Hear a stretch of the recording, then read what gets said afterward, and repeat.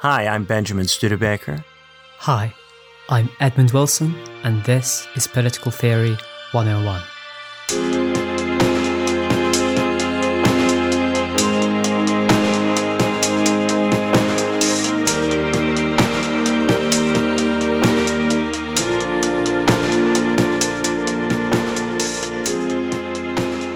So today on Political Theory 101, we're talking about politics and morality. We've done this a little bit before, mainly in reference to Machiavelli and Weber. We're going to do a little bit more contemporary stuff. And by contemporary, I mean, Cambridge contemporary, last 50 years. A little bit more recent today. But of course, in the back half of the episode, we're liable to link stuff up with older things, as we tend to do. So we have a list, and for our Patreon followers, they can see our reading list that we're working off of for this episode.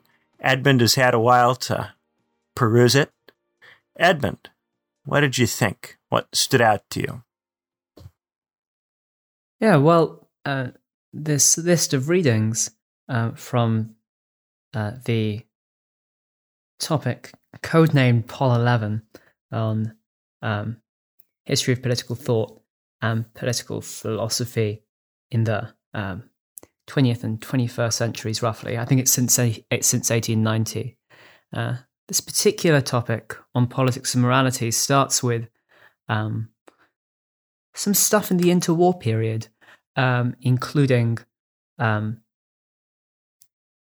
Schmitt's The Concept of the Political, Max Weber's Politics as a Vocation, and also some of the originators of the tradition of realism in international relations, who were writing around that time and after the wars. So E.H. Carr, The 30 Years' War, and Hans Morgenthal's Politics Among Nations. That one was written and published in the post-war period. And I think one thread running through these texts is a certain dismay, and of course, knowing what happened in the 20th century, an understandable and justified dismay at the way in which politics was failing to live up to people's moral aspirations, and indeed their political aspirations. And I think that one problem that these theorists are dealing with furthermore is the difficulty that liberalism in particular has with managing the supposed split between the political and the moral. And, for instance, Schmitt accuses the liberals of trying to apply a certain moralistic vision of politics, but in a way that actually denies the political in the end.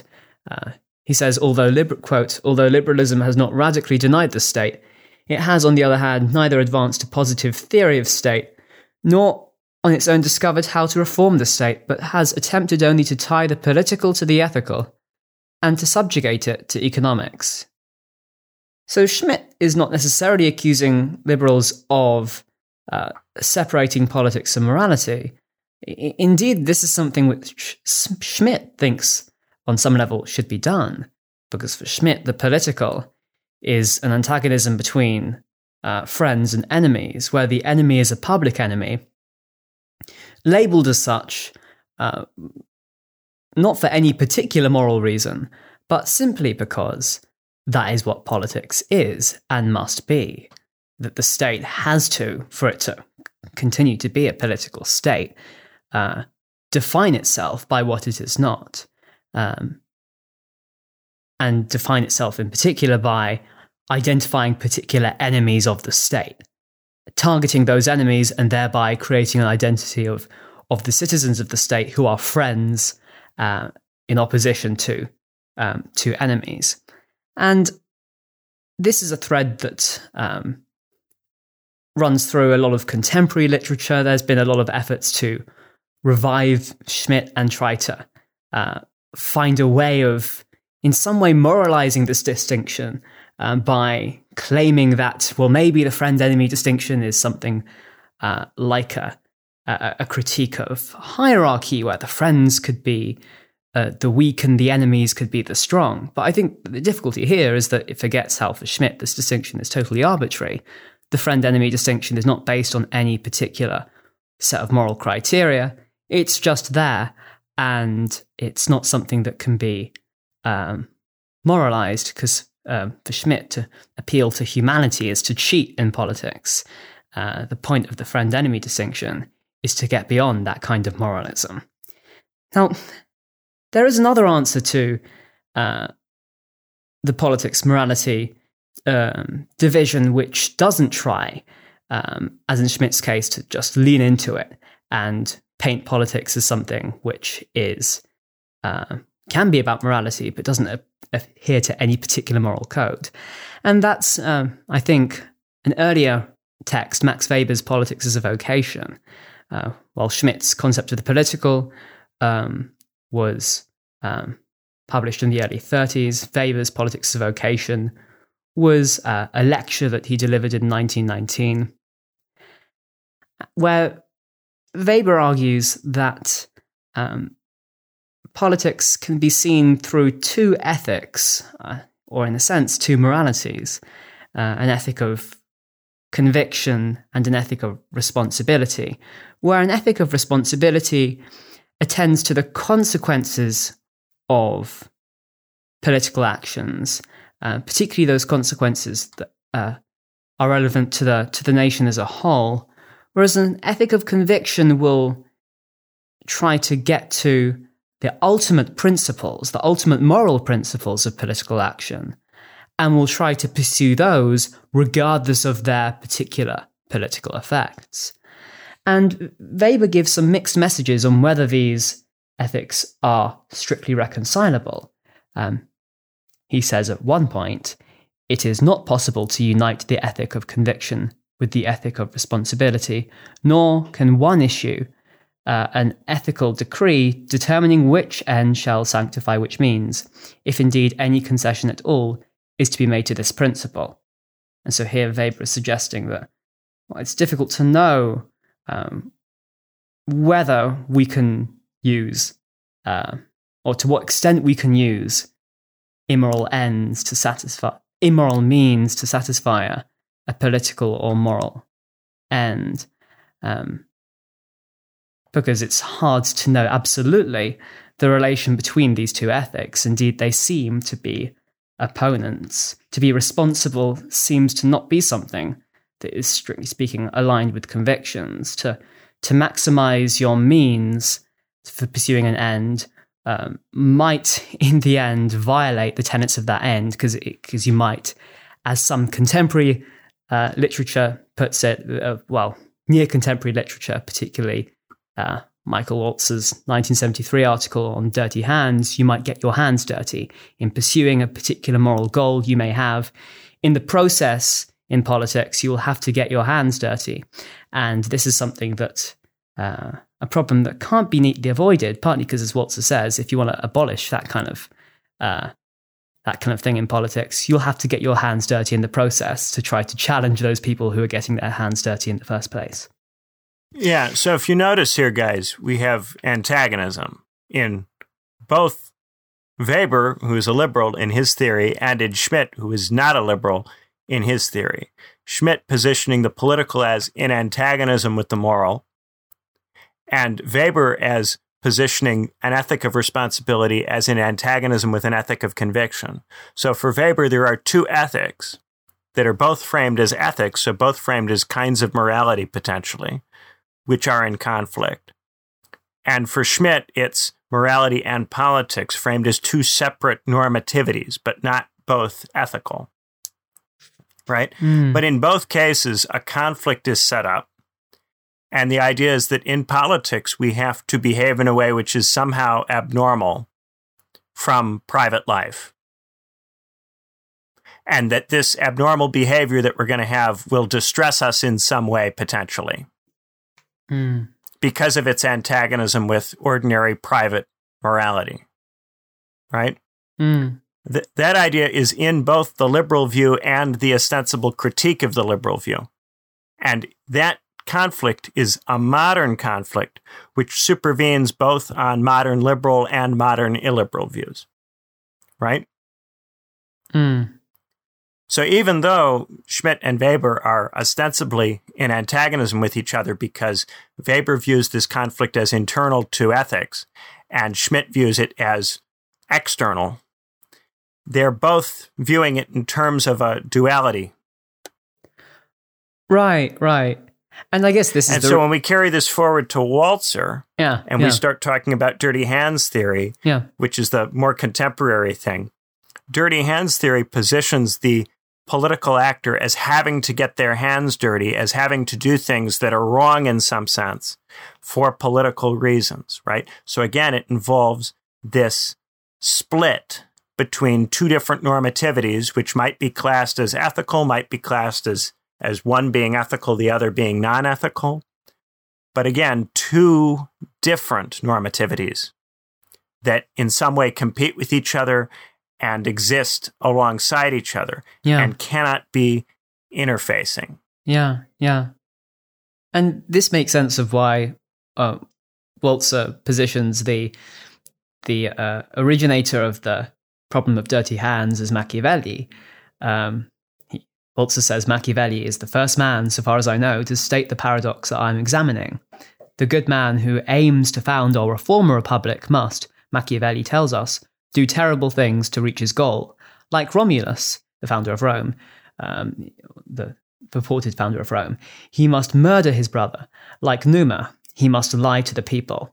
Sometimes, however, quote, when the act accuses, the result excuses, from the Discourses on Livy.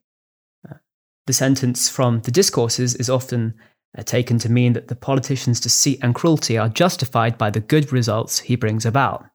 But if they were justified, it wouldn't be necessary to learn what Machiavelli claims to teach, how not to be good. It would only be necessary to learn how to be good in a new, more difficult, perhaps roundabout way. That is not Machiavelli's argument. His political judgments are indeed consequentialist in character, but his moral judgments are not. So what Walzer's saying is that in politics, even if we know something to be wrong, even if the act accuses, the result may excuse. And the reason being that Walzer says, quote, the deceitful and cruel politician is excused if he succeeds, only in the sense that the rest of us come to agree that the results were, quote, worth it, or more likely that we simply forget his crimes when we praise his success. In part because the crimes of the politician are often violent, and so those of us who are around to judge are generally those who survived. Yeah. And this, I guess, gets to a question of whether violence can be can be moral, because Weber positions politics as an affair of the state, and the state as a monopoly over the means of legitimate coercion or legitimate violence. And so politics for Weber is about legitimacy and violence, about on the one hand, coercion, threats and rewards, which will be implemented often through violent means on the one hand, and through the kind of theatrical part of modern politics, where you're trying to perform to a crowd, to an audience, to try to get them to accept your authority. And so I think these are two threads coming out of this literature. On the one hand, can violence be moral? And on the other hand, can hypocrisy be moral? And these are two related questions. And speaking of hypocrisy, David Runciman, my old supervisor at Cambridge, he wrote a book on political hypocrisy, which does a survey of different historical views on hypocrisy and whether or not it's successful, and whether or not it's acceptable. And David comes out at the end of all of that and says, well, the state is violent, but if the state claims that it isn't about violence, if it claims that it has some kind of moral aim, which violence would often subvert, even though the state will inevitably have to act in a way which is hypocritical, the fact that it claims that it's bound by these values will have a restraining effect on it and cause it to be less violent than it would be if it didn't make these claims. So David says that if the only way to eliminate hypocrisy is to be honest about the violence of the state, and that means that the state's violence no longer needs to be concealed and therefore can be out and can happen much more frequently. Right. So the attempt by the state to lie and claim that it adheres to a moral vision, even though this is not true, nonetheless has a restraining effect, David argues. Now, I think, again, that kind of view involves some kind of dualism between violence and morality. Yeah. Right? Where politics keeps getting associated with violence, and violence is morally questioned. Right?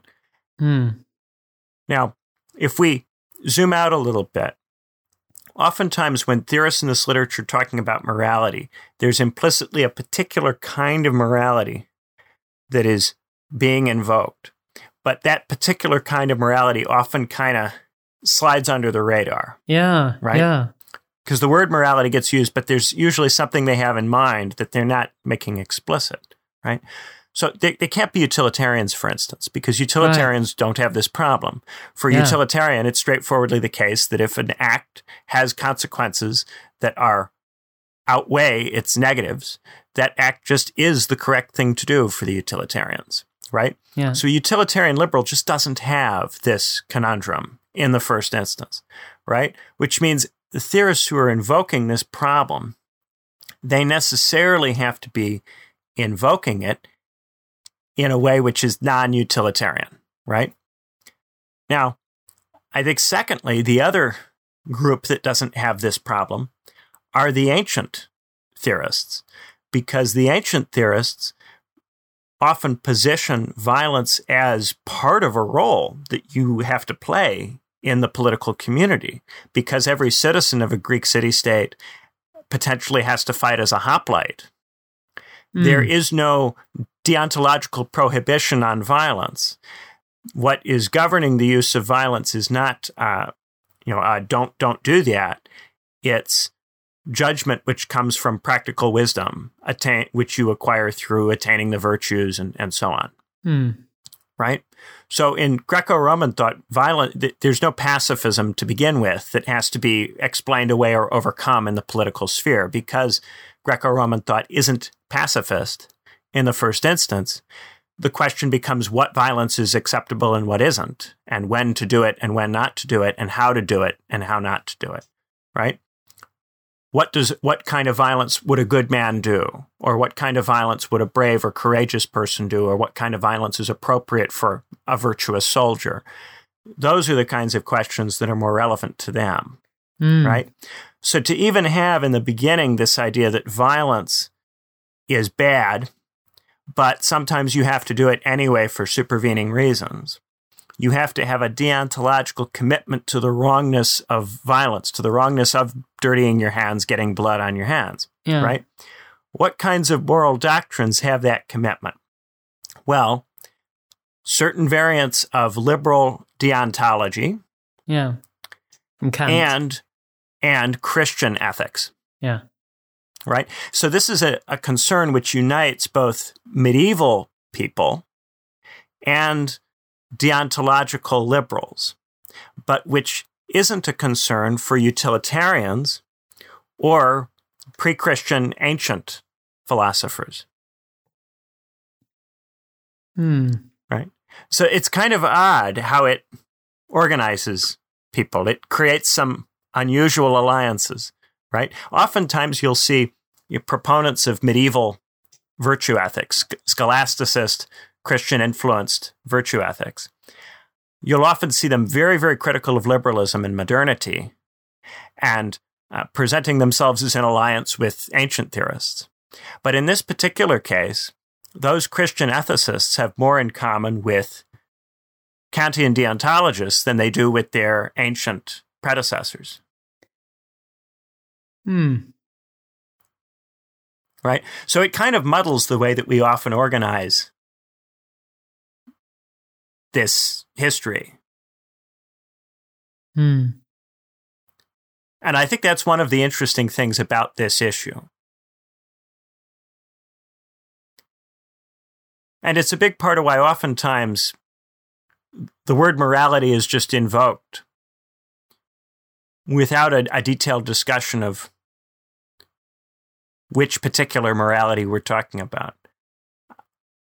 The moralities that wouldn't produce this problem are just not considered legitimate forms of morality in the first instance by the writers in this canon.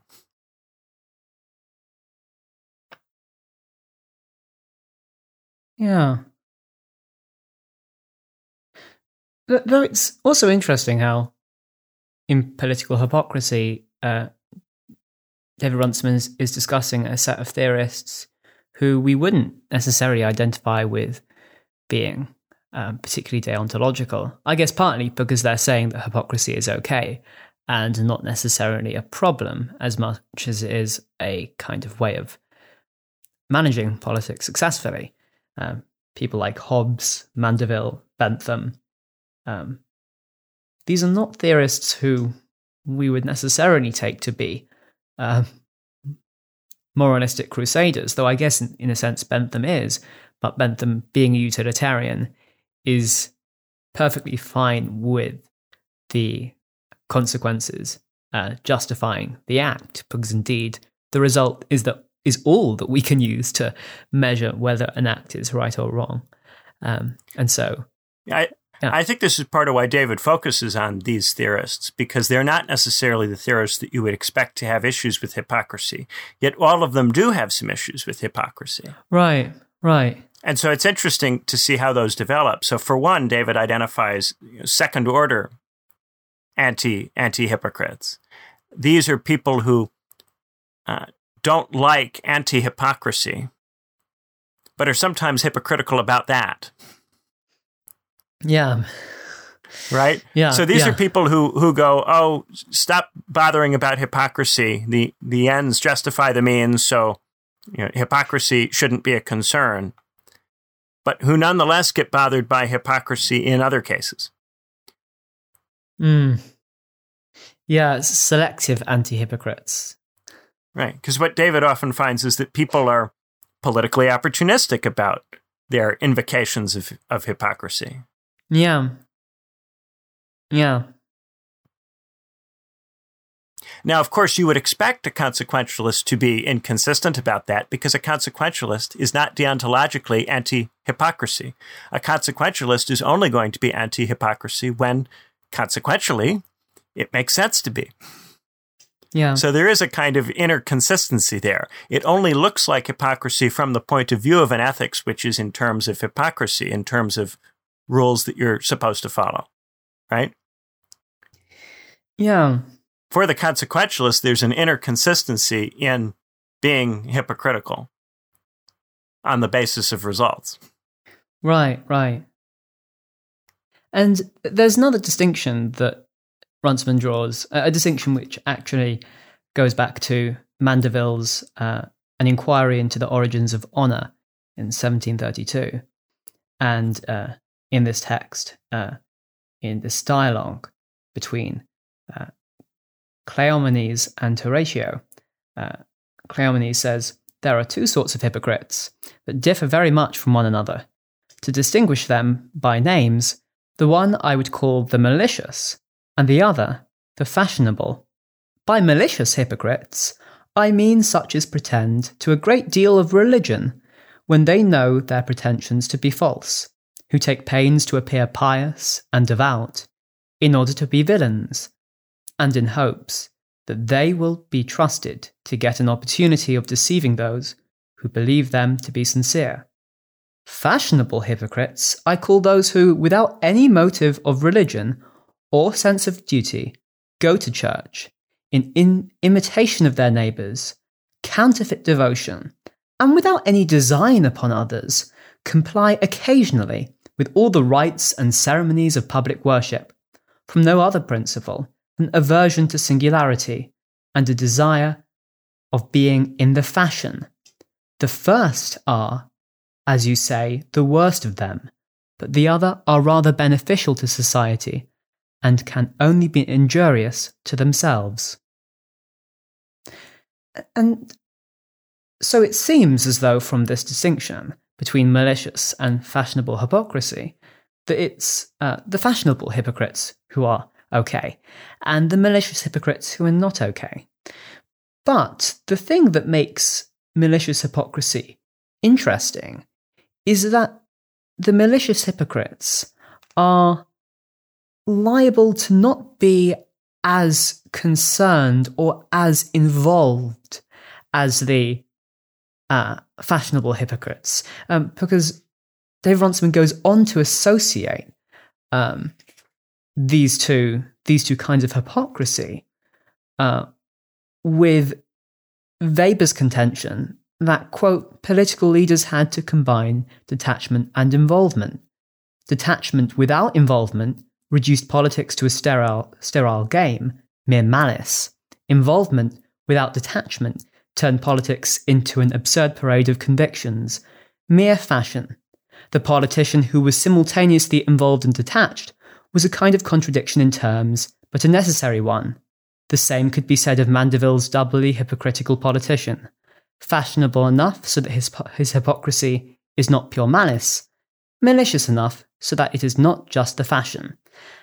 And so the question from this is, so who is the kind of politician who can be both involved and detached, both fashionable and, in Mandeville's sense, malicious?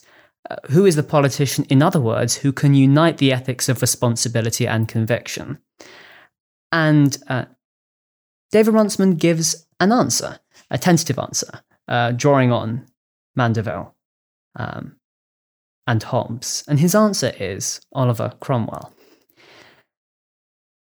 And Oliver Cromwell, who was the leading kind of protagonist in the English Civil War and successfully acquired the position of protector, of Lord Protector of England after defeating the king. And Cromwell, in both his military endeavours leading up to this position and in his mode of governing in quite a political, pragmatic and hypocritical way, was able to unite these two things because Cromwell, on the one hand, did whatever he needed to do in order to maintain power. The figure of Horatio in Mandeville's 1732 dialogue said that Cromwell's pretences to religion were no more than hypocrisy, I have allowed. But it does not appear that he desired others to be hypocrites too. On the contrary, he took pains, or at least made use of all possible means to promote Christianity among his men, and to make them sincerely religious. And David Runciman says, it is important to understand what Mandeville is suggesting here. He is not arguing that politicians should encourage their followers to be sincerely virtuous. Rather, he means that the successful politician will never require the public to play a role they are incapable of sustaining. That demand would be second-order hypocrisy, and it would make a mockery of the business of political obedience. The whole entire political performance would collapse. And so, Cromwell, in uniting the hypocrisies of malice and of fashion, was able to both try to attend to what people needed and be aware of what kind of performances they could sustain by worrying about his own fashion, about whether he was appearing in a way which was respectable to people. For instance, refusing the title of king for fear of the consequences that would bring for the legitimacy of his rule, and appearing overly power hungry. But on the other hand, as someone who was also a malicious hypocrite, Cromwell was able to take a step back and, in a detached way, look at what was politically necessary for the time. And in a sense, one could view Cromwell's decision to refuse the title of king from both perspectives as both a decision done out of awareness of what people were willing to accept because he wanted to appear acceptable, because he was concerned about his hypocrisy being fashionable, but also out of a concern of pure expediency in terms of political survival. This was something he just had to do. And towards the end of the book, David Runciman brings in another theorist, George Orwell, who suggests that the way in which fascism and authoritarianism differed from previous kinds of political rule in modernity was that they broke the usual hypocritical act of keeping the sword of the modern state in its scabbard, keeping it concealed, concealing the brutal reality of modern politics with flowery rhetoric. What authoritarianism did was it took the sword out of its scabbard and it made open what was always there in modern politics, but which was always denied. And interestingly, towards the end of the book, David Runciman frames Cromwell not as someone who was either a straightforwardly liberal hypocrite who kept the sword in the scabbard and denied the reality of violence, but nor was he someone who had the sword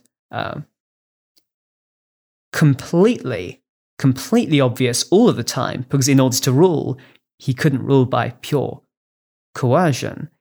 He had to use rhetoric too. And to illustrate this, David Runciman cites a statue of Cromwell from the 19th century, where Cromwell is shown, it is, quote, depicted not on horseback but standing on the ground, looking modestly downwards. In one hand he holds a Bible. The original plan had been for the Bible to be opened, but in another classic piece of English hypocrisy, it was decided that it would be better if it was closed. In the other hand he holds a sword. The sword has been removed from its scabbard, which hangs behind him, but it is poised deliberately pointing downwards, with its tip touching the ground. Cromwell rests his hand lightly on the top. It is a deeply compromised image, but it is also an appropriate one. It foreshadows Orwell's understanding of the unavoidable hypocrisies of democratic power, but it echoes Hobbes as well. And so, in a way, for Runciman, the different kinds of hypocrisy can be balanced. And in a way, the ethics of conviction and responsibility can be balanced, in part through the hypocrisy. And the way that morality is brought back into politics is partly through the parade and the performance of in the case of this statue made after Cromwell's death, through a sense of modesty that the politician must perform, which is emblematic in Cromwell's refusal to be king. And in a kind of balance between, on the one hand, denying the brutal reality of political power and being a politician purely of responsibility, purely of consequences. And on the other hand, being a politician of conviction, which is kind of like being a fashionable hypocrite, being into the fashion of the time and adapting one's convictions to the time, but also having those convictions at the same time. And so I think that's a slightly paradoxical, but perhaps a neat way of resolving the paradox of hypocrisy, to suggest that sometimes politicians can be both. Well, I'm going to make a move that's a very me move and say that what is happening there is that the priority is being put on legitimacy, on the maintenance of order, right? Now, the maintenance of order to succeed as a politician in maintaining order, you have to be cognizant of what your subjects or citizens are willing to accept in terms of your behavior. What you can do, what you can say that is acceptable, right? And to have an attentiveness to that, right? And that's your run-of-the-mill hypocrisy. That imitating the values of your citizens or your subjects so that they aren't deeply offended by you and unable to accept you, right? However, if you just go along with the values of your subjects, if you try to pursue legitimacy in this kind of passive way, it will get away from you. Because part of what the political leader needs to do is influence the development of this legitimation criteria over time to make it criteria which will work for the leader, right? So the leader needs to play a role in crafting the legitimation criteria and therefore can't just passively imitate what is already there, right? The leader requires a certain proactive attitude in constructing the legitimation criteria. Can't just passively follow existing criteria that's already there. Right. So because of this, what you need is a balance of not interested and disinterested, but active and passive. Yeah. Right? Yeah. And so to succeed in changing the legitimation criteria such that your legitimacy will be stronger, you will sometimes have to passively follow legitimation criteria that is to some degree out of step with the criteria you would like to have at a later point, right? You can't have it all at once. So say, Constantine, the Emperor Constantine, if he had tried to make the Roman Empire Christian all at once and had tried to install a medieval dynamic where the emperor is in some way in alignment with God, and that's part of why the emperor is legitimate. If he tried to do that all at once, it would be nonsense because the existing legitimation criteria of the Roman Empire at the time had nothing to do with that, right?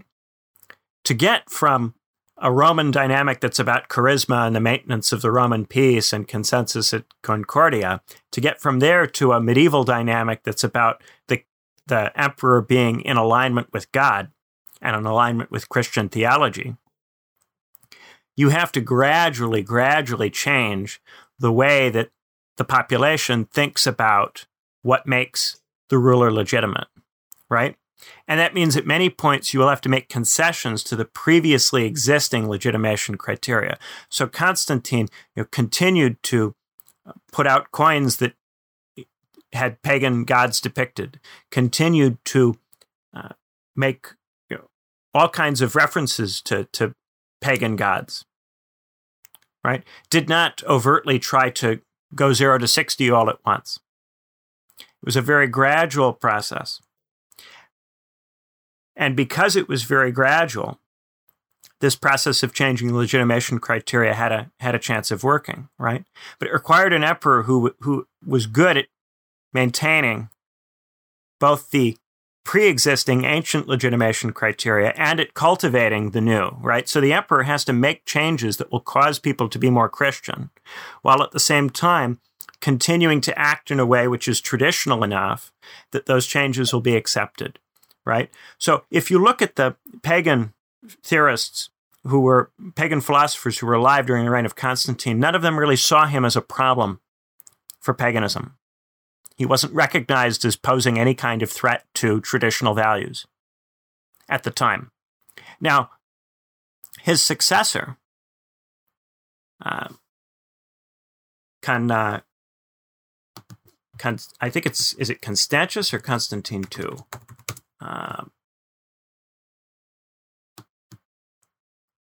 It's Constantine. That's right. You have the series of successors, and it ends in Constantius II, right? So Constantius II was more aggressive in trying to close pagan temples than Constantine the Great had been, right? So Constantius II, to some degree, bothered the pagan community, especially late in his reign after he defeated his rivals, right? And this leads to the Emperor Julian, who is much more proactive in trying to reassert paganism in the empire, right? It's because Constantius II didn't get the balance right of changing the legitimation criteria while abiding by that which still exists, that you then get the reaction of Julian, right? And then after Julian, when the Christian emperors come back, for a while after that, the Christian emperors are trying to calm things down, right? So under Valentinian, you don't get very much of an aggressive effort to install Christianity. That doesn't come later. That doesn't come until later, right? The more you try to change the legitimation criteria faster than will be allowed, the slower the process ends up being. Right? There's a kind of sweet spot for abiding by that which exists and also changing it. Right? If you don't change it, then you're controlled by what exists. And if you don't abide by the legitimation criteria that exists, then you won't be able to make the change, right? And Julian tries very aggressively to reinstall paganism and doesn't last very long. He dies in battle, but the circumstances are somewhat suspicious. Right? So I think in a similar kind of way, we are looking for someone in politics who is able to meet the demands of people in the moment, but who will nonetheless take actions that will lead to a different moment later. Right? Yeah. That's the kind of skill set that you need. And people position this as a kind of moral versus political, or this kind of morality versus that kind of morality. But what it really is a certain kind of practical wisdom, a certain kind of skillfulness in being able to understand, what you can actually get away with in politics. What can you actually pull off? And that's a very situational thing. There isn't a set of rules for that someone can just give you. You have to read the legitimation criteria that applies in your context. You have to understand how much that will bend. How much can it bend? And what are the things that you'd need to do to bend it? And which things would be a little bit too much? And which things would be not enough? And you have to get that mix right. And that mix is something that you have to find continuously, because the situation is always fluid in politics. It's always changing, right? And you see all the time people get caught. They try too hard to rule as if they had the society that they want when they don't yet have it. Yeah. Or they are too tentative. They are married to a particular legitimation criteria that's worked for them to this point in their careers, and they're afraid to do anything that might disrupt it. And therefore, they're kind of useless, and if anything, they preserve, because they continue to act in accordance with the traditional criteria, they preserve the traditional criteria beyond its sell-by date. And in this way, they can create a certain amount of dysfunction. Right. Sometimes someone is too much of their period, and sometimes someone is too much of the future. Right. And this kind of, on the theme of legitimacy, this kind of links to Williams's question of whether legitimacy is an external or internal thing. And I guess you've been discussing Williams's framing of legitimacy as something which is external internal to the context, rather than... we should clarify that terminology for the audience. Yes. For legitimacy, there are kind of different ways of defining what makes a ruler legitimate. And a ruler is considered to be legitimate in an external sense if, on the basis of some external moral doctrine, that ruler is considered to be just or considered to be behaving rightly, right? A ruler is considered legitimate in an internal sense if the ruler's own subjects, the citizens of the ruler's state, accept the ruler in practice, right? Now, of course, the way that you often get internal legitimacy is to act in a way which accords with particular external doctrines that are relevant to your citizens or to your subjects. But the particular doctrines, the particular values or conceptions of justice which your subjects have are liable to change. And not only are they liable to change, but as the ruler, you can do things that will change them, right? The issue is, if you do things that change the values that your subjects have, and you do too much of those things, the subjects might notice that you're not acting in accordance with their extant values, and that might cause you to lose legitimacy, right? So rulers have a reason to want to change the values of their subjects, because the only way that you can make meaningful rules, the only way that your power can mean anything in politics is if you can act to some degree contrary to the existing norms of your society, right? If you can't act in a way which to some degree is at odds with the existing legitimation criteria of your subjects, you're just reproducing a status quo, and there's no point to you. You know, why have any power, right? Yeah. I mean, if you're in it for power as opposed to just money or being famous, right? If you really want to have an impact and to have power, power means being able to change what your citizens and subjects value so that they will accept different kinds of behavior from you, so that different kinds of behavior from the state becomes normal, becomes acceptable, right? It's not enough to just behave differently. You have to behave differently and have people accept that as better than the way that things were previously done, so that after you're dead and you're not around to keep doing those things, people will continue to do them, right? So not only, will it occur throughout your reign, but it'll occur in the next person's administration, in the next person's reign. You can find people who manage to get to the end of their reign without being overthrown, without being murdered, right? Where the rules continue to apply. They have enough legitimacy to make it through their own reign. But then the question is, well, what does the next person do, right? Because if you've really managed to change the legitimation criteria, then the next person will have no choice but to do what you've done, right? So one great example that's not antique that I like to use is Franklin Roosevelt, right? Franklin Roosevelt was able to change what people expected from the federal government, right? And in changing their expectations for the federal government, he changed the legitimation criteria of American democracy, right? After FDR, to win the presidency, you had to be someone who supported Social Security, who supported the idea that a person is entitled to a state-funded pension of some size when they retire, right? And you couldn't be president if you didn't agree with at least that, right? That is a change in what people are willing to accept from the president. Prior to FDR, it would have been unusual for a president to have that position. After FDR, it's mandatory that the president have that position, right? And that's what makes a ruler really significant, when the ruler is able to change what the people want and demand and expect from the state in a way which binds the ruler's successors, where they have no choice but to continue to follow the dead hand of the ruler who was able to impose those norms, right? And the only way you can do that is in a very subtle way, because since you're installing new norms, you are potentially going to rub people the wrong way.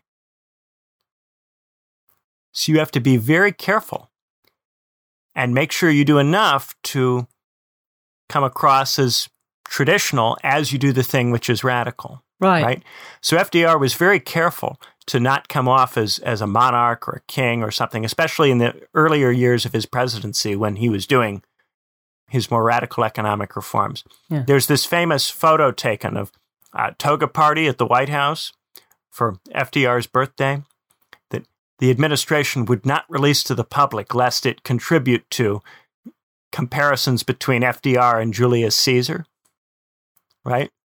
There's a little awareness there. You just can't be seen to be trying to radically change the state, because if you're seen to be trying to radically change the state, what you're doing won't be accepted, right? And yet, you must radically change the state. You can't just do nothing. Otherwise, why bother? Right?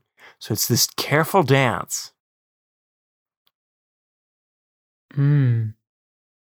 And this gets framed as a kind of morality versus politics, or this ethic versus that ethic. I don't think that it needs to be antagonistic in that way.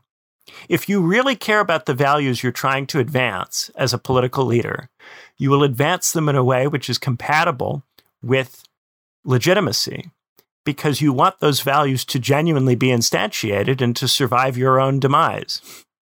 So if you really care about the values, you'll do them in a politically sensible way. Yes. It is interesting how sometimes political leaders are praised for their realism, though sometimes condemned at the time for the means they used to get there by writers later on. For instance, Machiavelli's praise of Cesare Borgia for his astute political realism, both on the battlefield and in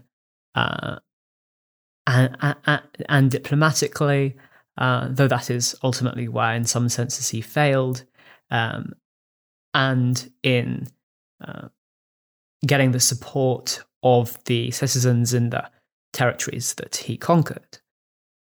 But Cesare Borgia did fail, and Machiavelli claims that this was essentially due to bad luck and due to losing the support of some important people in Rome, despite the fact that, ironically, the reason that Cesare Borgia had the power that he had was because of the support from his father, Pope Alexander. And I think there might be a similar thing going on with Oliver Cromwell, because despite Oliver Cromwell's undoubted achievements, he did ultimately fail in his project because his son, Richard Cromwell, was in power after Oliver Cromwell's death for a very short amount of time before the restoration of the monarchy in 1660.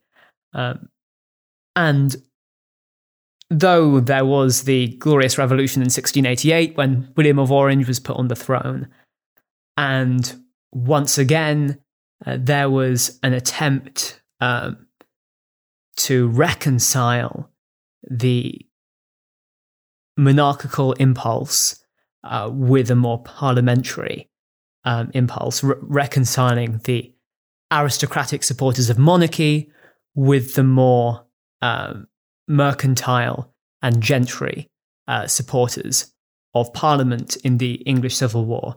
Cromwell's project itself failed, despite some of its legacies and echoes later on in history.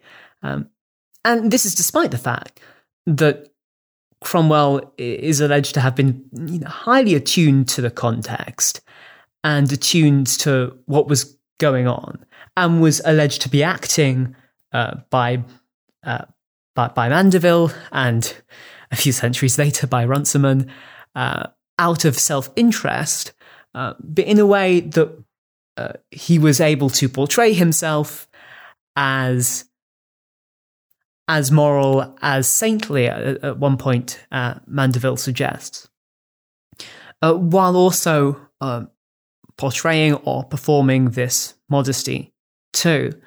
And so I think there's a degree to which the whole discussion of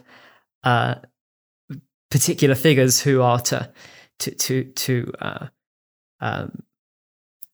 act as kind of redeeming political heroes in Weber's sense, due to their combination of the different political ethics, due to their astute sense of what's politically legitimate and acceptable in the time. Even these figures find themselves kind of highly constrained by context, and by contingency, both contingency of health in Cromwell's case, contingency of of diplomacy and political contingency in the case of Borgia, and I think in Roosevelt's case too, a kind of contingency, because the New Deal, historians recently argued, was not as successful in the 30s as it was once the Second World War started and the United States started revving up in its industry once it got involved in the war. And this allowed some of the promises of the New Deal to be put into practice domestically in America in the way that they weren't fully developed in the 30s beforehand. And so I guess there's a way in which, despite the emphasis on politicians and particularly on individual politicians in a lot of this literature, politicians do really find themselves so constrained that even the most astute and supposedly realistic politicians can fall short of what the context demands, because the context makes what they're trying to do impossible. Right. So much depends on what the context demands in the first place. What's the legitimation criteria when you're starting off and entering in? Because that's going to constrain to a significant degree what you're able to do.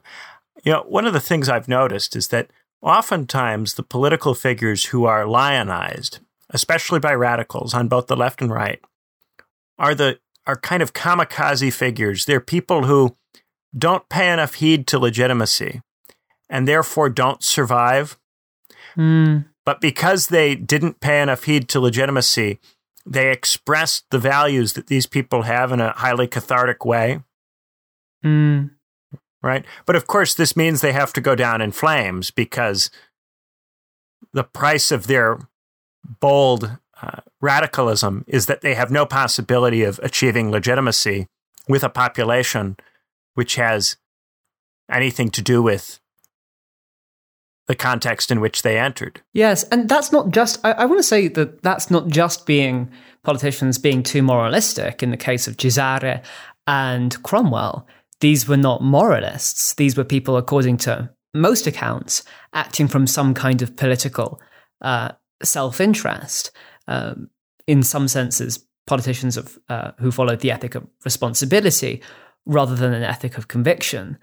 And so I wonder whether there's a sense in which attending to legitimacy itself can sometimes fail.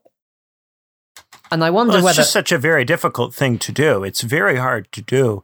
And there are lots of ways to screw it up. Yes. And the ways in which you screw it up are the ways which make you someone who tends to be admired by someone who is not a politician, who therefore is not thinking about it politically. Yes. And who just wants to see some particular set of values.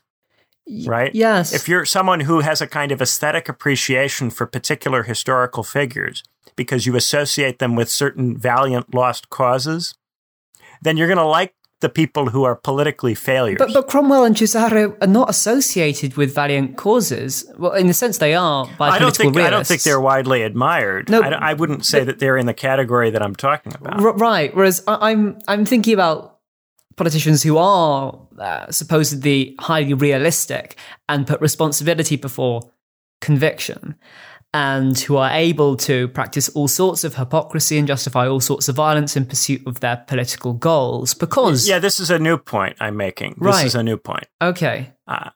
Yeah.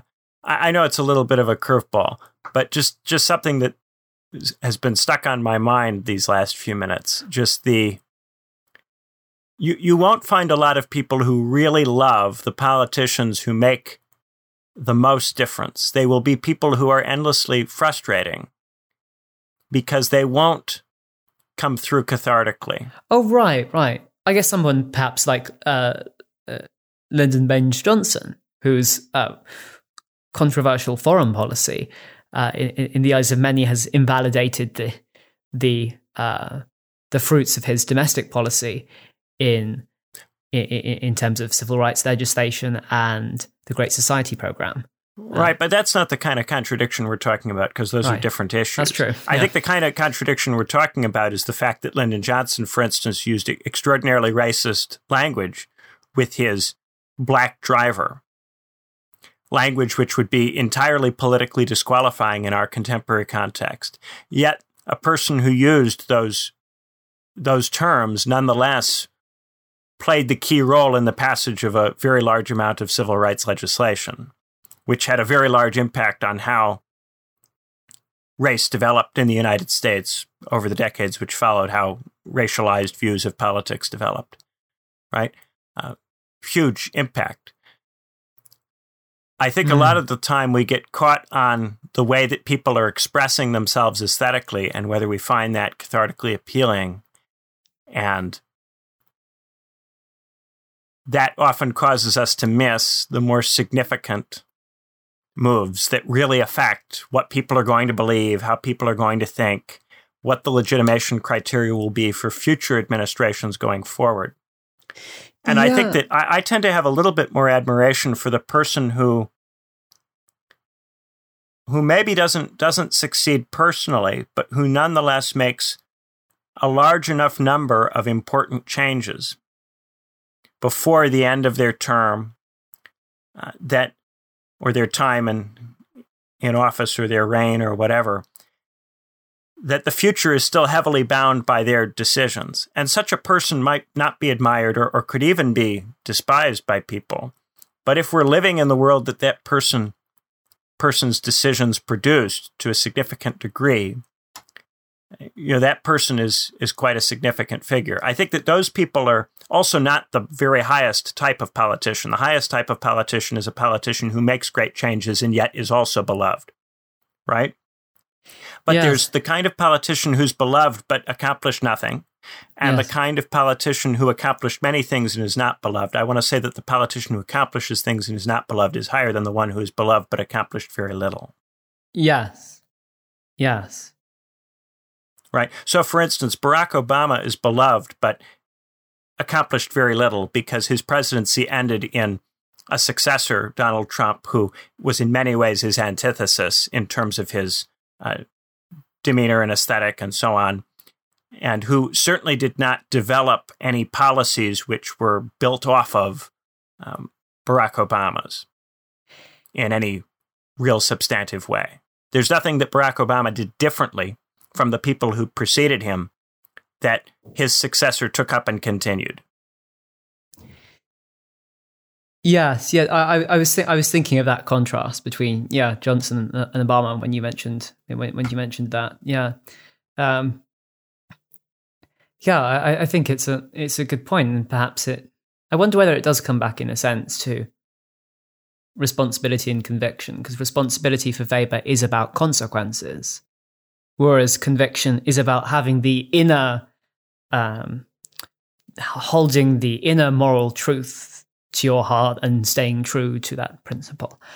But maybe in a sense, are you suggesting that the consequences are more important than the particular convictions which a politician may have? Though I suppose you are making a different point, which is also about the legitimacy, which is perhaps a third variable, because even if you have not a third. Legitimacy is how properly politics and morality come together. Well, right. Because to achieve internal legitimacy, you need external legitimacy. You need to have some kind of account of external legitimacy that you're operating in alignment with. So if you are to succeed in instantiating any kind of conception of the good in politics, the way you do this is by getting the citizens and subjects, or whatever you want to call them, to espouse the values which you have, and to demand that the state continue to espouse those values, right? So the way that you accomplish a moral agenda in politics is by making that moral agenda the legitimation criteria which is relevant to future rulers. Yes. Right? Yes. So to accomplish your external values, the way you do that is by making them internal, by making it so that the legitimacy of the state depends on the state continuing to satisfy a set of values that you have constructed, which differ meaningfully from the values that were relevant before you, right? If you're able to do that, then you've had a significant impact in politics. Yeah. And what you've done is you've used politics to instantiate a conception of the good, to instantiate real substantive values, by making those values the values that the public uses to bind future sovereigns, future administrations, future politicians. Right. But right? And as you say, you need that external moral conception in order to apply it through legitimacy. Otherwise, you're just using whatever values are floating around at the time in order to construct the legitimation story, rather than bringing anything fresh. It's just reproducing the existing conditions. Which can be a kind of low cunning, but there's nothing morally impressive about it. The truly impressive politician is impressive both in the moral sense of having instantiated real meaningful value-based change, but also in the political sense of having instantiated it, of having actually accomplished it. Right? Yes. The values that the politician chose are the values that we espouse, and therefore we admire what the politician did because we still have the values which the politician gave to us or encouraged us to acquire, right? So when we really admire a politician, it's because they caused us to have the values under which that politician's behavior is praiseworthy, right? They helped us come to see that we should care about the things that the politician cared about. And so we thank them for showing us some aspect of what we take to be the good or the truth about how human beings should live. And we credit them with helping us to see that that's how we should live, that that's a better way of living than the way we previously lived before them, right? And in that way, morality and politics come together and don't have to be pitted against each other as contravening ethics or contravening systems. Right? Right. Because on the one hand, you have the coercive aspect of politics, where, in a sense, I guess, here, power is the interface between politics and something like economics. Whereas on the other hand, something like legitimacy interfaces between politics and morals, where the political is somewhere between is and ought, and power and legitimacy are how politics interfaces with is and ought. On your terms, of legitimacy is how we unite politics and morality, because it is a kind of a interface between between those two things. I wonder. Yeah, I think where it's all goes wrong with these other theories that involve a kind of dualism between these things is that these theories have conceptions of morality that are to some degree inherently anti-political. So if you have a set of values that to some degree contradict fundamentally with what it means to have a state, then it's not possible to instantiate your values as the legitimation narrative of the state without having a constant conflict between the state's behavior and those values, right? Yes. So the anarchist who doesn't really believe in states, their subversive project is to create a set of values that are incompatible with any kind of state which can realistically form, but to nonetheless make those values the legitimation criteria which the citizens and subjects have. So if the citizens affirm a set of values which is incompatible with any kind of statist project, any kind of state, then there's a permanent antagonism between the state and the population, which can be the source of endless conflict, right? So I think what makes a moral theory subversive is it's having been designed to be fundamentally antagonistic to politics from the beginning. Yes. And I guess that in a sense, no morality which seems more like this at first glance than Kant's deontological morality, which asks us to appeal not to hypothetical moral imperatives which say, if we want this, then we should do this, but rather to a categorical imperative which just says, do this. And if we're adhering to such an imperative, which could take the form, Kant argues, of we should always only do those things, which are in conformity to a rule which we think that anybody in our situation would be and should be willing to follow if they're thinking rationally. And so a lot of people try to apply a Kantian morality to politics to make something like a dirty hands argument to say that, well, if politicians are pursuing a moral principle, how can they possibly get their hands dirty through violence or hypocrisy? Because then they're doing something which they wish that other people in their situation shouldn't necessarily do, or perhaps they are.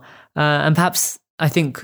Well, with Kant, it depends on how complicated you make the rules. Yes. With Kant, there's room to make the rules complicated enough that they can account for the particular features of the context that you're in. Yes. And so what a lot of Kantians do who interface with other moral traditions is to increasingly complicate the rules so that they do take into account the things which other traditions point out as weaknesses. I think that the moral theory which has a much harder time dealing with this is medieval Christianity. Okay. And that's why Machiavelli says that you just can't bring this theory into politics. Right. Because for Machiavelli, it's too antagonistic with the political. And the reason why the Catholic consensus collapses is that its moral claims are too obviously antagonistic with the political realities of the period, and too obviously antagonistic with the behavior which politics demanded from even the Pope. I think and so because of this collapse in Christian morality as a basis for legitimacy, we then get different liberal attempts to replace that with something else which might perform a similar role. But the problem is nothing can perform that kind of role. Christianity was, to a large degree, a bit of an anarchist idea. At the outset. It was a bit fundamentally subversive in the Roman context, which is why the Roman state treated it as a subversive thing, right? It is only by heavily distorting it that it can be not subversive. Yeah. And those distortions, once you have a level of education which allows larger numbers of people to participate in the discourse, are too obvious. A big part of what made medieval Catholicism work is that most people can't read unless they've been trained as priests. And if they've been trained as priests, they've been trained to avoid heresy as a matter of extreme importance, right? But once you have a world where lots of people can read the Bible, then heresy will continuously appear from the point of view of medieval Catholicism. And it will just not be something which can sustain, at least not politically. Yeah. And so that the history of the last 500 years, the kind of post-Catholic history, is a history of trying to replace this thing which was fundamentally untenable in the first instance. Right? I think that certain liberals have tried to embrace a liberalism which is similar in various respects to Christianity, and because of this, it struggles to reconcile itself with politics. I think there were one notable exception to this, though it might not be quite an exception. And if it is, it might be an exception that proves the rule, is the book Moral Man and Immoral Society by Reinhold Niebuhr, who was a Reformed theologian in the US, lived from 1892 to 1971. And Niebuhr does it take the view that is sometimes labelled as commentators as Christian realism, which takes a certain moral perspective on the world, a certain theological perspective on the world seriously, also taking seriously the realities of power, partly through echoing Augustine's notion that we are all original sinners and therefore deeply morally compromised from the outset. And if we accept this aspect of Christianity, then it becomes quite easy to say why it is that it's quite hard to apply morality to politics. And the reason Niebuhr says is that because the majority of people, most of the time, find it hard to act on motives other than self-interest.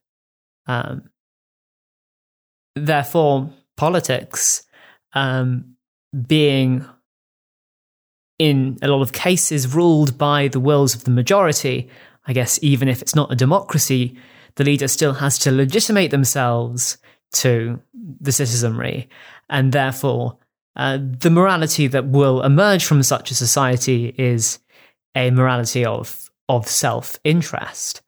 And so Niebuhr's book Moral Man and Immoral Society suggests that, while it may be possible for some individuals some of the time to be moral, most of the time, because most of us have a hard time being moral and acting on some motive other than self-interest, it's the case that we live in immoral societies. And Niebuhr says this is especially the case with relations among states, that when states are relating to each other, then morality has to really go out the window, because security is really the sole end in that kind of case. And this, I think, in some sense echoes Hobbes' suggestion that without a state, it's not really possible to enforce moral rules. And so there's a curious way in which Niebuhr, though the title suggests that Niebuhr's going to take the view that politics is somewhere where morality really just can't apply, and that we can just be moral as individuals if we try to, Niebuhr does conclude the book by saying an adequate political morality must do justice to the insights of both moralists and political realists, by counselling the use of such types of coercion as are most compatible with the moral and rational factors in human society, and by discriminating between the purposes and ends for which coercion is used. And so I think perhaps Niebuhr would be, quite persuaded by what you were saying earlier, Benjamin, about the need to both have moral principles, have that kind of external legitimacy, but also look at how these principles can be applied to the context by ascertaining what people feel in that context and by being sensitive to that. Well, I certainly don't want to give the impression that I'm saying that Christians are anarchists or have to be anarchists. I merely want to make the point that it is difficult to have at scale as the legitimation basis for the state Christianity. Right. But I think the irony in this case is but this is an area where I'm agreeing with how do you pronounce it? I think it's Reinhold Niebuhr, but I may be wrong. Yeah, Niebuhr. Yeah. I think I what I'm saying there doesn't necessarily conflict with that.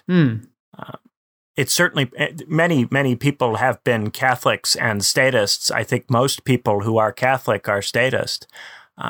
But I'm making the point that the reason that the Catholic consensus broke down is that arrangement was not sustainable at scale.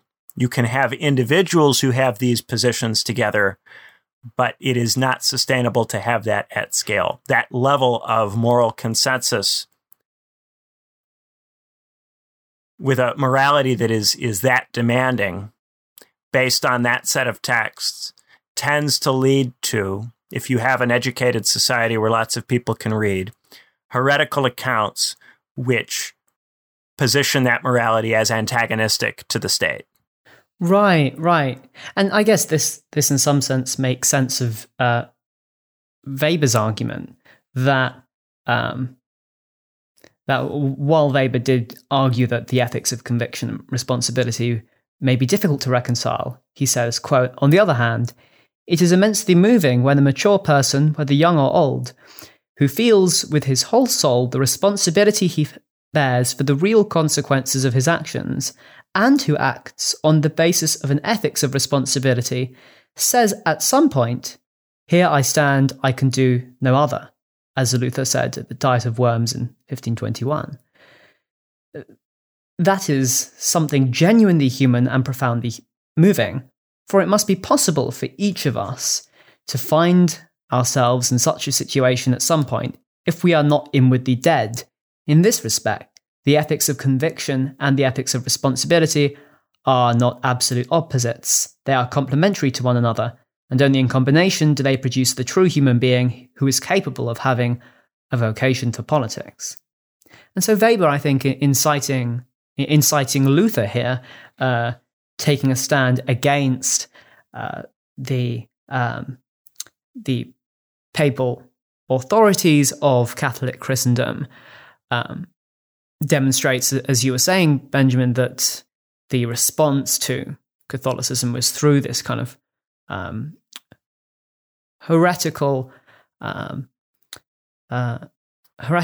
rebellion against the authority, but one which, interestingly, was only made possible by the sheltering of people like Luther and Calvin by states which became Protestant, particularly states in the Holy Roman Empire, which were trying to gain more autonomy from the Holy Roman Emperor and from the Pope. And so the emergence of Protestantism goes hand in hand, not with anarchism, but with the emergence of new states, though I guess there is that international anarchy aspect to that too, where the states are competing with each other with domestic hierarchies, but in this condition of international anarchy. But that isn't where it ends up. We don't end up with Protestant states. We end up with a kind of spiraling Protestantism and then a secularism and the collapse of states in the post-Catholic world that are directly linked to religion in that kind of way. Okay. We don't end with Protestant states. That's just a way station on the way to where we are now, which is a world where these Western states are not able to have the kind of relationship with the church which they previously had, or with any church which they previously had. Yeah. Because there's a lack of sustainability to this kind of legitimation narrative. It relied on a kind of totalitarianism which prevented large numbers of people from reading. I think this is really, and this is a quite pointed critique I want to make of medieval thought. Medieval thought relies on large numbers of people not reading. And therefore, in the possibility that you can have one particular interpretation of a set of texts, which no one is in an epistemic position to disagree with because nobody can read except for people who are already members of the church which is preaching this particular line. So it's a deeply unsustainable thing. And so when you try to replace a church which depends on large numbers of people not reading with other churches that stem from the printing press and from larger and larger numbers of people reading, you just get a spiraling theological conflict over how to interpret the text, which is not resolvable. So you then try to base politics on something else. And so I think that the fundamental problem is in positioning politics and morality as separate to begin with. Yeah. Because if you understand them together through the concept of legitimacy, you don't have to have this antagonistic relationship. And that avoids the possibility of moral theories that are incompatible with politics or political theories which are incompatible with morality. And so much of what we've had, beginning with Catholicism and moving on from there, has put these things into an antagonism that they don't need to be in. and which makes it extremely difficult to sustain polities over long periods of time and keeps us constantly under the weight, under the sword of Damocles, the sword of civil conflict and major ideological conflict, and yet to some degree today, nuclear war. Because we can't seem to find a stable equilibrium. The concepts that we've developed make such an equilibrium impossible. The way that we've defined these things, such that they can be in a permanent antagonism, makes it so that you can't have any sustainable way of relating the terms to each other. Yeah. And I guess that, in a sense, that the need to balance morality and politics, the call to reunite these things, sometimes has a sense of irony, because once upon a time, in both in Aristotle's Ethics and in the Politics, the principal criterion for doing something in an ethical or a political way is the golden mean, finding a balance between the extremes in both cases. So both the moral individual and the moral state have to, in order to be successful, have to try to balance different concerns, and be like Aristotle's archer, who has to aim their arrow depending on the direction of the winds on the day, on the visibility of the target. And it has to balance all these different considerations, all these different aspects of the context, in order that they may still hit their target. And I guess today, perhaps, the opposition between responsibility and conviction is like saying all we should care about are the conditions, the way, the direction in which the wind is going, or the visibility, the context, in other words. Or, on the other hand, the need to hit the target. Instead of trying to say, well, we need to care about the context and the conditions in order to hit the target, which for both Plato and for Aristotle, though in different ways, is the good, or for Aristotle, some good, some human good, some political good. And so, well, for the Greeks, the citizen is also a political actor. Yeah. And I think that for Aristotle, the person who achieves the most ethically is also a person who achieves a lot politically. And so, if you're able to instantiate values politically, you'll be able to instantiate them at a scale that is much greater than can be done with any individual private act. Right, which I guess... The successful politician is also, in a real sense, the most moral person, because the successful politician makes the greatest strides for the values that the politician espouses, that are makeable in the context in which the politician operates. The great politician finds that maximum and consistently hits it, and therefore makes the most positive change, which is compatible with the context. So I wonder whether, at the same time, there is a distinction between what is morally tolerable and what is morally laudable. And sometimes, even if morality and politics are aligned, it is necessary to do things which may be tolerable, but not necessarily laudable in themselves morally. I think there is a distinction. Well, but see, that just reintroduces a conception of morality that presupposes the antagonism between morality and politics. Right? Yes. To make that move is to presuppose the distinction, which I'm trying to negate. But can it truly be said that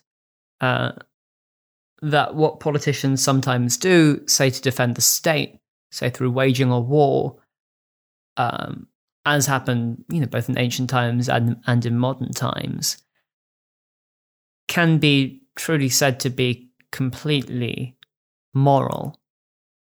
though it may be politically expedient and moral in the long run, sometimes there is a price to be paid in the short run. Well, the question is it really the case? Is it really the case that the best way to instantiate the values which the politician is in politics to instantiate, because I think to be a politician for the right reasons is to be involved in politics to instantiate some positive conception of the good or positive value set, right? Is that really the best way to do that, right? Now, I'm not invoking a utilitarian calculus. I'm not saying you add up the number of people who get hurt versus the number of people that you benefit. I'm saying, is it really the case that the best way to instantiate a set of values, to make them part of the legitimation criteria of the society, is to fight that particular fight? Right. And I don't think that's something that can be said ex ante. I think sometimes when politicians choose to fight, it's not the best move or the right move. No, of course. And other times it could be the best move or the right move, right? So it's not to say, I don't think we can categorically say that violence is or isn't justified, that political violence is or isn't okay, or that the ends do or don't justify the means. What we can say is that sometimes a set of values can only be instantiated if that fighting is done, and other times that fighting is not the best way or is even counterproductive in instantiating those values, right? Yes, though I think... But the question for the politician is, how do I get a society that sustainably adheres to the values that are important? Though I think at the same time, so there is this unity of politics and morality in antiquity, but there is also a priority for politics over morality, despite the unity of these two things, which I think in some sense makes sense of Aristotle's claim in the Politics, that, quote, as the body is prior in order of generation to the soul, so is the irrational prior to the rational. Yeah, that's the sustainable part. It's got to be sustainable, because if you can't sustain it, there's no point to it, because you aren't producing a society which adheres to a conception of the good if that society collapses or is conquered. So that is a prerequisite. Yeah. Right? And that's the sense in which these things are combined. Values which are not compatible with the survival of the state can't possibly be the best values to instantiate in a state. The best values to instantiate in a state are values which a state can instantiate and can continue to exist while instantiating. Right, but there's a difference between the values that are practiced in international politics and the values that are instantiated within the state. And that is quite crucial, I think, especially given that Plato and Aristotle didn't discuss in relations among city-states that much, whereas Thucydides did, and is therefore considered as being more similar to I don't see any fundamental antagonism. The same judgment applies. It's just the same judgment will often get different results depending on differences in context. No, but I think it's a completely different case, because if in international relations... It's a different context, but it's not a different principles. Well, the same principles will apply differently in different contexts if those principles are wisely conceived. Yes, but right? there is... Which is why I defend Kant a bit and say, well, the Kantians can conceive of their rules in ways which are more context sensitive, and that can put them in a stronger position. I want to tell the audience, we're going to have a few weeks off here because we're heading into the part of the year where Edmund is taking his exams, right? So we're not going to interfere with Edmund's revision process because that would be wrong. So instead, we're going to have a couple of weeks off. We're going to record the next episode on June 20th. So it's going to be a little bit. Now I'm going to stretch it. I'm going to put this episode and the previous episode out, in a little bit of an odd place in the schedule to try to stretch the space. But we are going to be off for about a month, right? Hopefully, with the way I release the episodes, it'll feel more like we're off for maybe 2 weeks. But there is going to be a little bit of spacing that's done to make that happen. All right? And if you're wondering if you're listening to this later, why there's been a little bit of a stretching, it's been because Edmund has been doing exams. So that will finish on June 20th, and then we will move back to a more normal schedule. All right? So thanks so much, guys, for listening. And do feel free to support the show on Patreon. That's patreon.com/politicaltheory101. All right? Thank you guys so much for listening. Bye-bye. Thanks, everyone. Bye.